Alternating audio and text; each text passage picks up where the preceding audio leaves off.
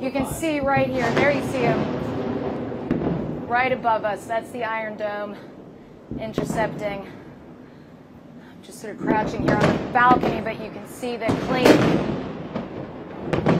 The sirens went off a matter of seconds ago, and now we're hearing as those rockets, it looks like most of them were intercepted by the Iron Dome. Up there you can see the plumes of smoke from where they were literally stopped in their tracks. Clearly Hamas trying to send a very sobering message to the people of Ashkelon.